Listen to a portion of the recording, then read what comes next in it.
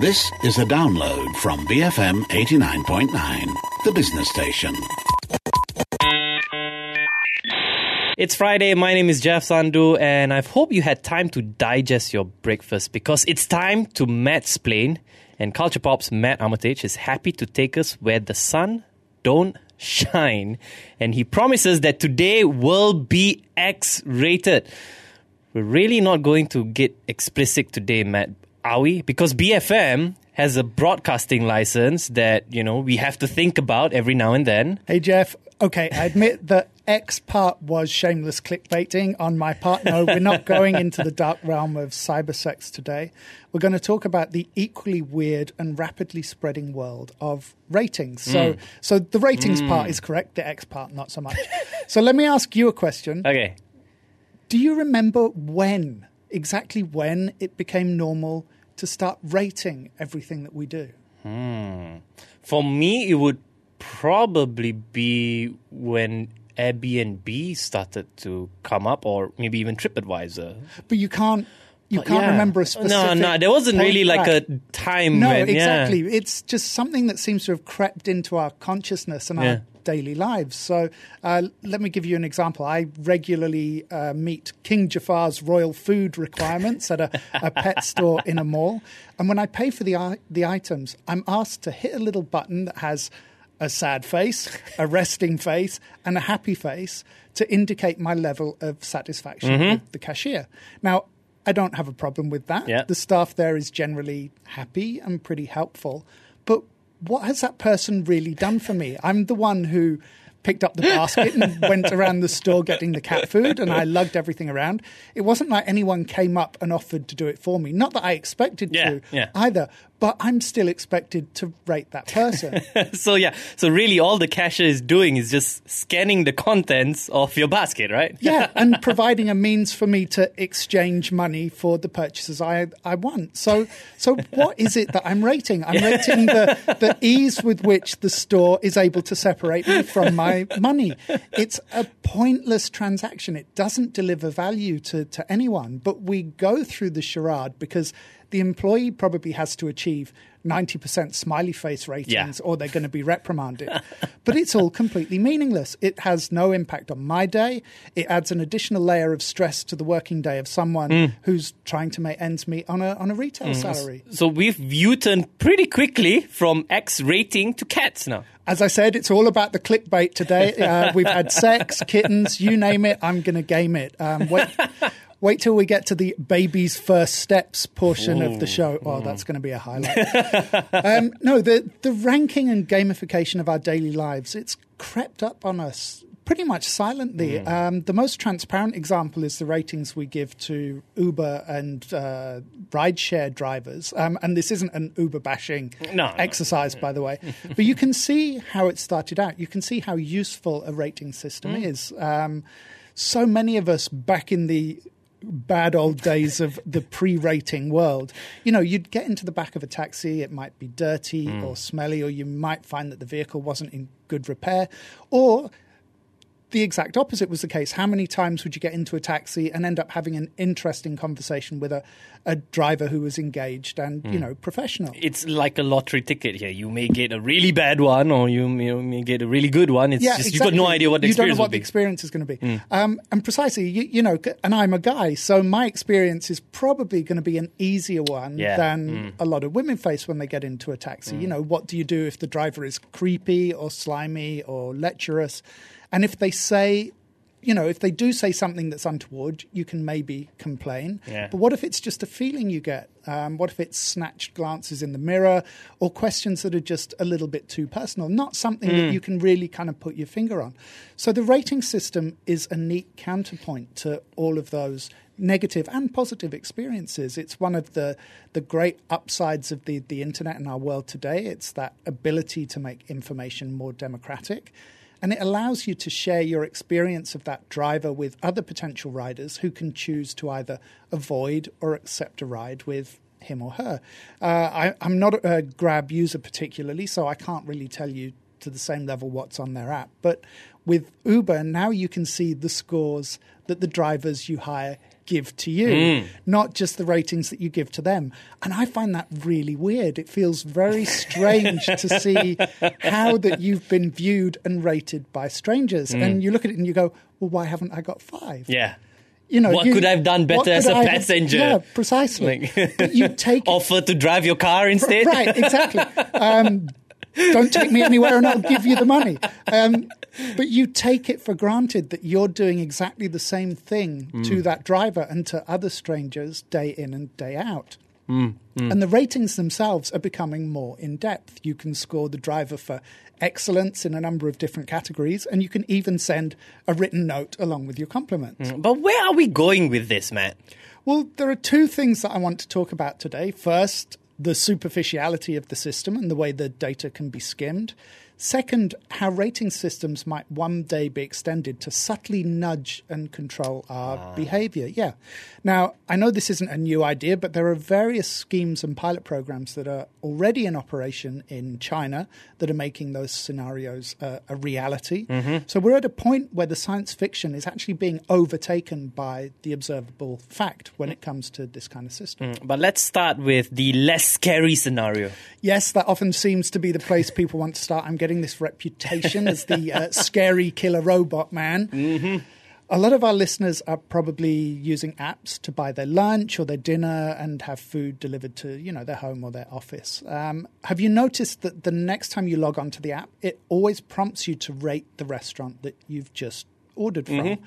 Now, I know Malaysians love their food. They love their food far more than I ever could as an Englishman. I was brought up on food that could only be eaten if it was covered in pastry or gravy, because you might actually work out what was in there.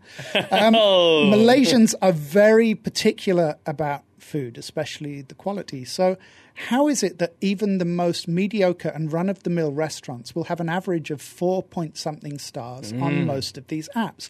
It's the same with the ride-sharing apps. 5 stars has become the new normal. We aren't rewarding people for excellence, rather just for maintaining the basic minimum. Are we expressing a need or desire for higher standards then? I think the opposite is actually the case, which is quite a depressing phenomenon. Regular listeners to the show will know that I'm a bit of a music head. So ratings have always been something that's been important to me. When I was a kid and I was reading the music magazines, I'd read reviews of the albums that subsequently I would want to buy. I didn't have Spotify. I didn't have the internet to go out and check the music first. My taste wasn't top 40, so I wouldn't hear the kind of music I liked on the radio. So I had to trust the ratings in those magazines. And after a while, you began to get a feeling for what certain writers and reviewers preferred and what their 2, 3, 4, 5-star ratings actually meant. So for left field music, those reviews could make the difference between success and failure for an album. If a record received 2 stars out of 5, back then, it was probably average or slightly below. If you got 3 stars, that was a solid release. 4 stars, and you might find yourself being featured in the best of the year lists at the end of the year in December. 5-star ratings were so rare that it wasn't unusual for magazines to hold an editorial meeting before an album was given a 5-star rating, because it was considered, that's the Holy Grail. The Holy Grail. Yeah.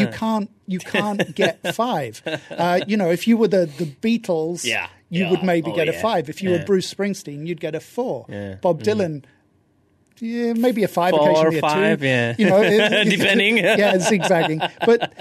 And movie lovers of my generation will tell you the same kind of story. They relied on the magazines because that gave them an idea of what the films were going to be. They didn't have anywhere they could go and watch the trailers. So the ratings were essential. But the way we look at ratings now has turned that system pretty much upside down. But isn't this better than a no rating scenario?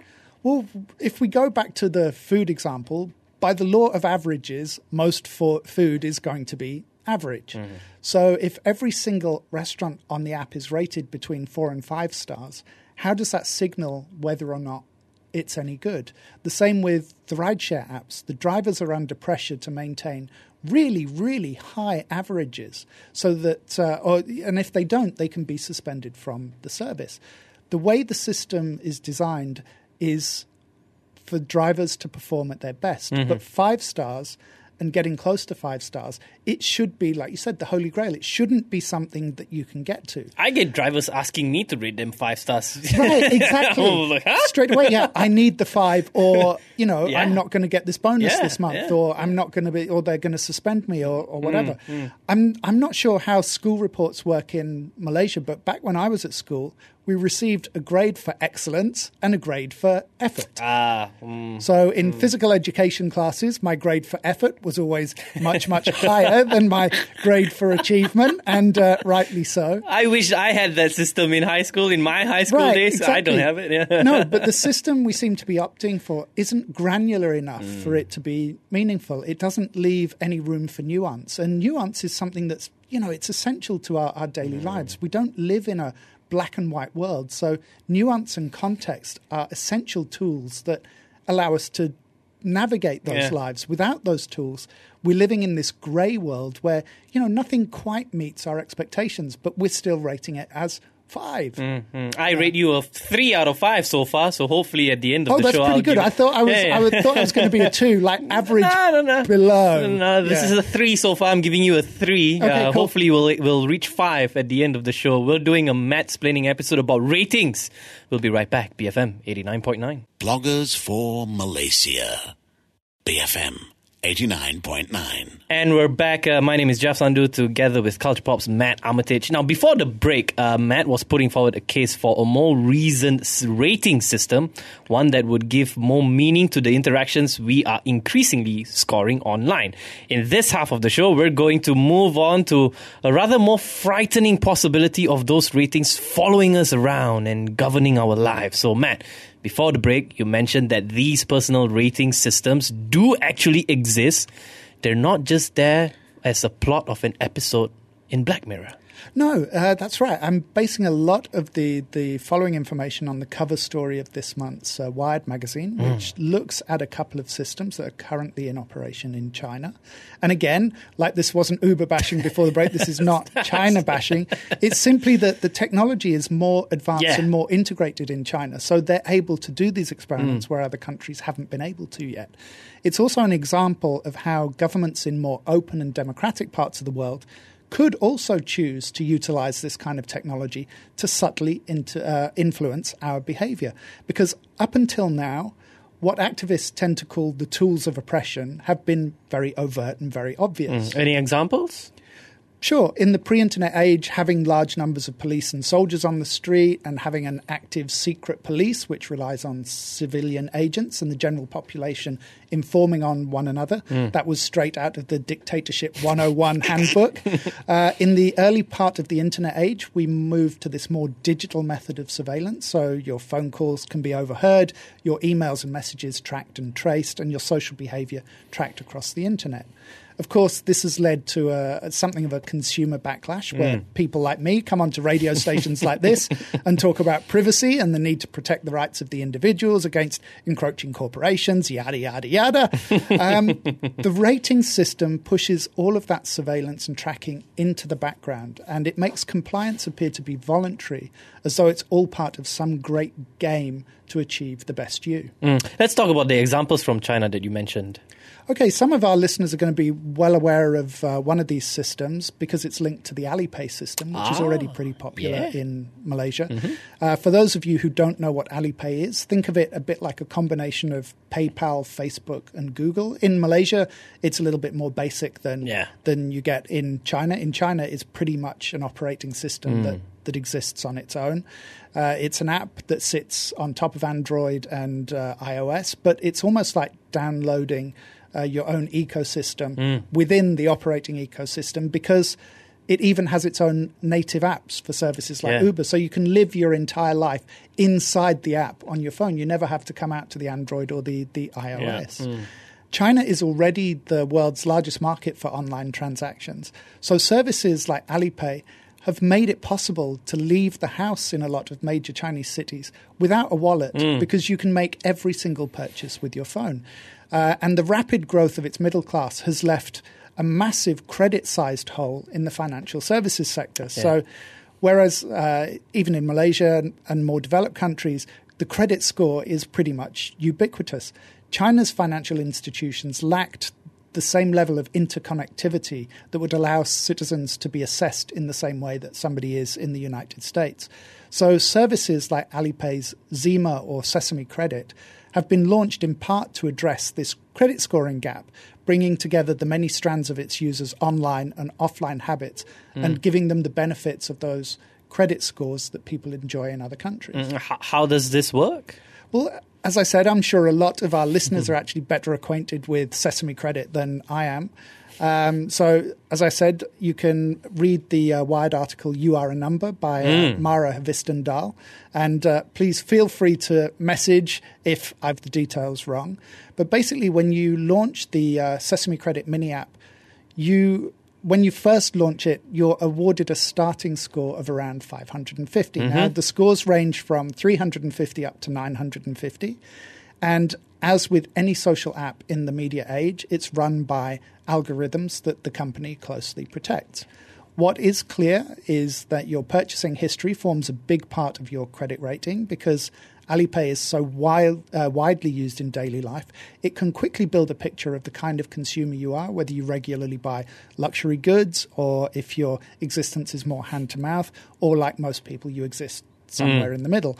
It also checks things like whether you pay your bills on time. And according to the Wired article, it also links to a court database of offenders with outstanding fines. Yikes. So it was, yes, exactly, yikes. So it was reported that on the day that Sesame Credit was linked to the defaulters database, more than 1 million of its customers saw their Sesame scores tumble. Wow. But what's in it for consumers? What attracts people to the app? Because it's gamified. You're encouraged to try and increase your score because all manner of perks are unlocked as you proceed.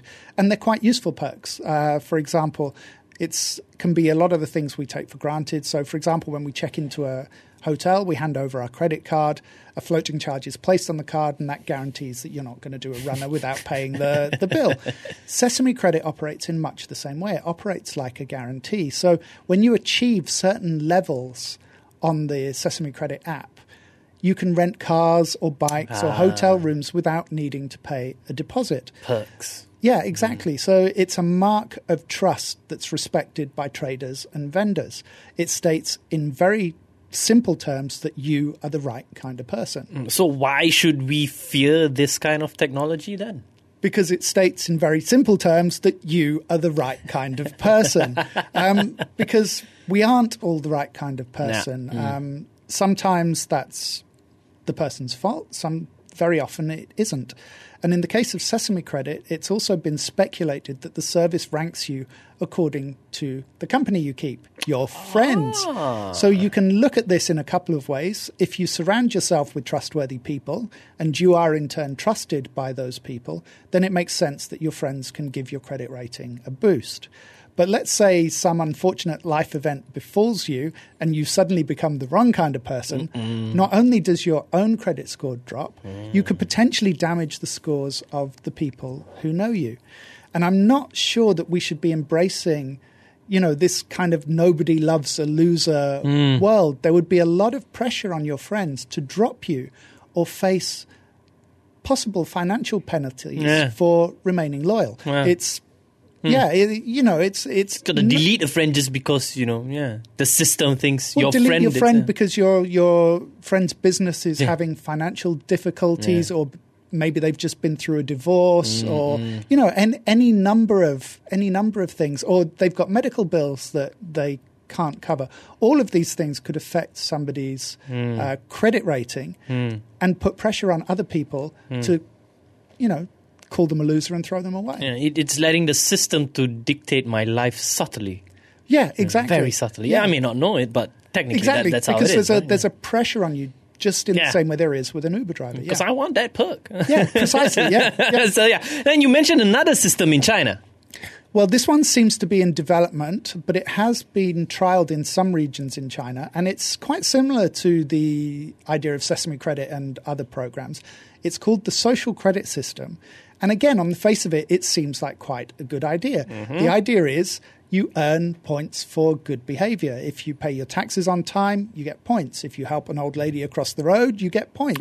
If you never break the speed limit, you get points. It's a way of rewarding the positive interactions that we have with people every day. So if you're somebody who's loved by your co-workers, they can reward you with points. So that's the carrot. What's the stick? Well, last year we talked a lot about the potential for technology to create this kind of tiered world, people who have and people who don't have, which would undermine the principles of the freedom of information that the internet was founded on. Now, you may have thought that was a pipe dream or unrealistic, but we are seeing advances in areas, things like biohacking and enhancement, which will actually allow people to become almost genetically more than other humans. This is still the theoretical world, but beyond that, we've seen the passing of a bill in the United States which allows internet service providers to offer a different level of internet service to different consumers, yes, and to charge websites and social media companies a levy to be put on the fast lane of the internet highway and not be relegated to a cluttered, slower lane. So it would be very easy to use a social credit system to limit people's access to society and services. Want to book a flight? Well, your credit history doesn't allow it. If you've got a history of anti-government or anti-corporate statements, your credit rating might plunge to the point where you no longer qualify for high-speed internet access, tertiary education, overseas travel, decent housing, or anything beyond menial work. There's a lot of very large sticks inherent in this system. Isn't that all a little bit just too theoretical and fanciful? Well, that's where we pull the circle back to the superficiality of rating anyone for anything. Let's go back to the rideshare driver. Is he or she being nice to you because you're an interesting, charming, and incredible person? Or are they just currying favor because he or she is scared that you'll give them a bad rating? And their consequences could be, being blocked from reward programs, or they could even be suspended or terminated from the service. Do you want to have that level of fear built into every interaction that you have with every single person? Imagine if your kids could give you ratings. Or imagine that you could give your kids ratings and those ratings would hang around forever. Imagine if every person you met had the power to affect your social credit rating. So as I mentioned earlier, the ratings are essentially meaningless in terms of quality assurance, but they have huge power to influence and suppress our behavior. And if you don't think it could happen outside of a country like China, think what a Make America Great Again social credit system would look like. Points for informing on illegal immigrants, or points awarded to those living in more affluent and probably mostly white areas. It's still a little unlikely though, right? But less so than you think. Back in 2012, Facebook secured a patent that could use your online behavior and that of your friends to determine a credit worthiness score. And it has been using that service. In 2016, it stopped third-party financial services from accessing that data, but the patent and the service still remain. So would it be too far a leap to think about Facebook entering the world of e-payment and finance? Personally, I don't think so. I don't think it's too far away, yeah. No. It sounds a little unlikely, but that same kind of social credit system could come out of the way that we use social media sites. And of course, as Jeff has been saying, rating me, it's not fair to dish it out if you can't take it yourself. So please take the time to head over to our brand new Mattsplained Facebook page and rate me and today's show. Jeff, what do I get? I give you a 4.5 out of 5. I'm pretty happy with that because I'm still old school rating. So anything above 3 1/3, I'm good with. Because 5 is outstanding, as 5 you know. Is outstanding, and this show, it's just never going to be outstanding, is it? Above average, and I'm happy. Matt Armitage from Culture Pop, Mattsplaining about ratings in the online world and how it's dictating our lives very subtly. Geek Squawks is after this. We'll be right back. BFM 89.9. Thank you for listening to this podcast. To find more great interviews, go to bfm.my or find us on iTunes. BFM 89.9, the business station.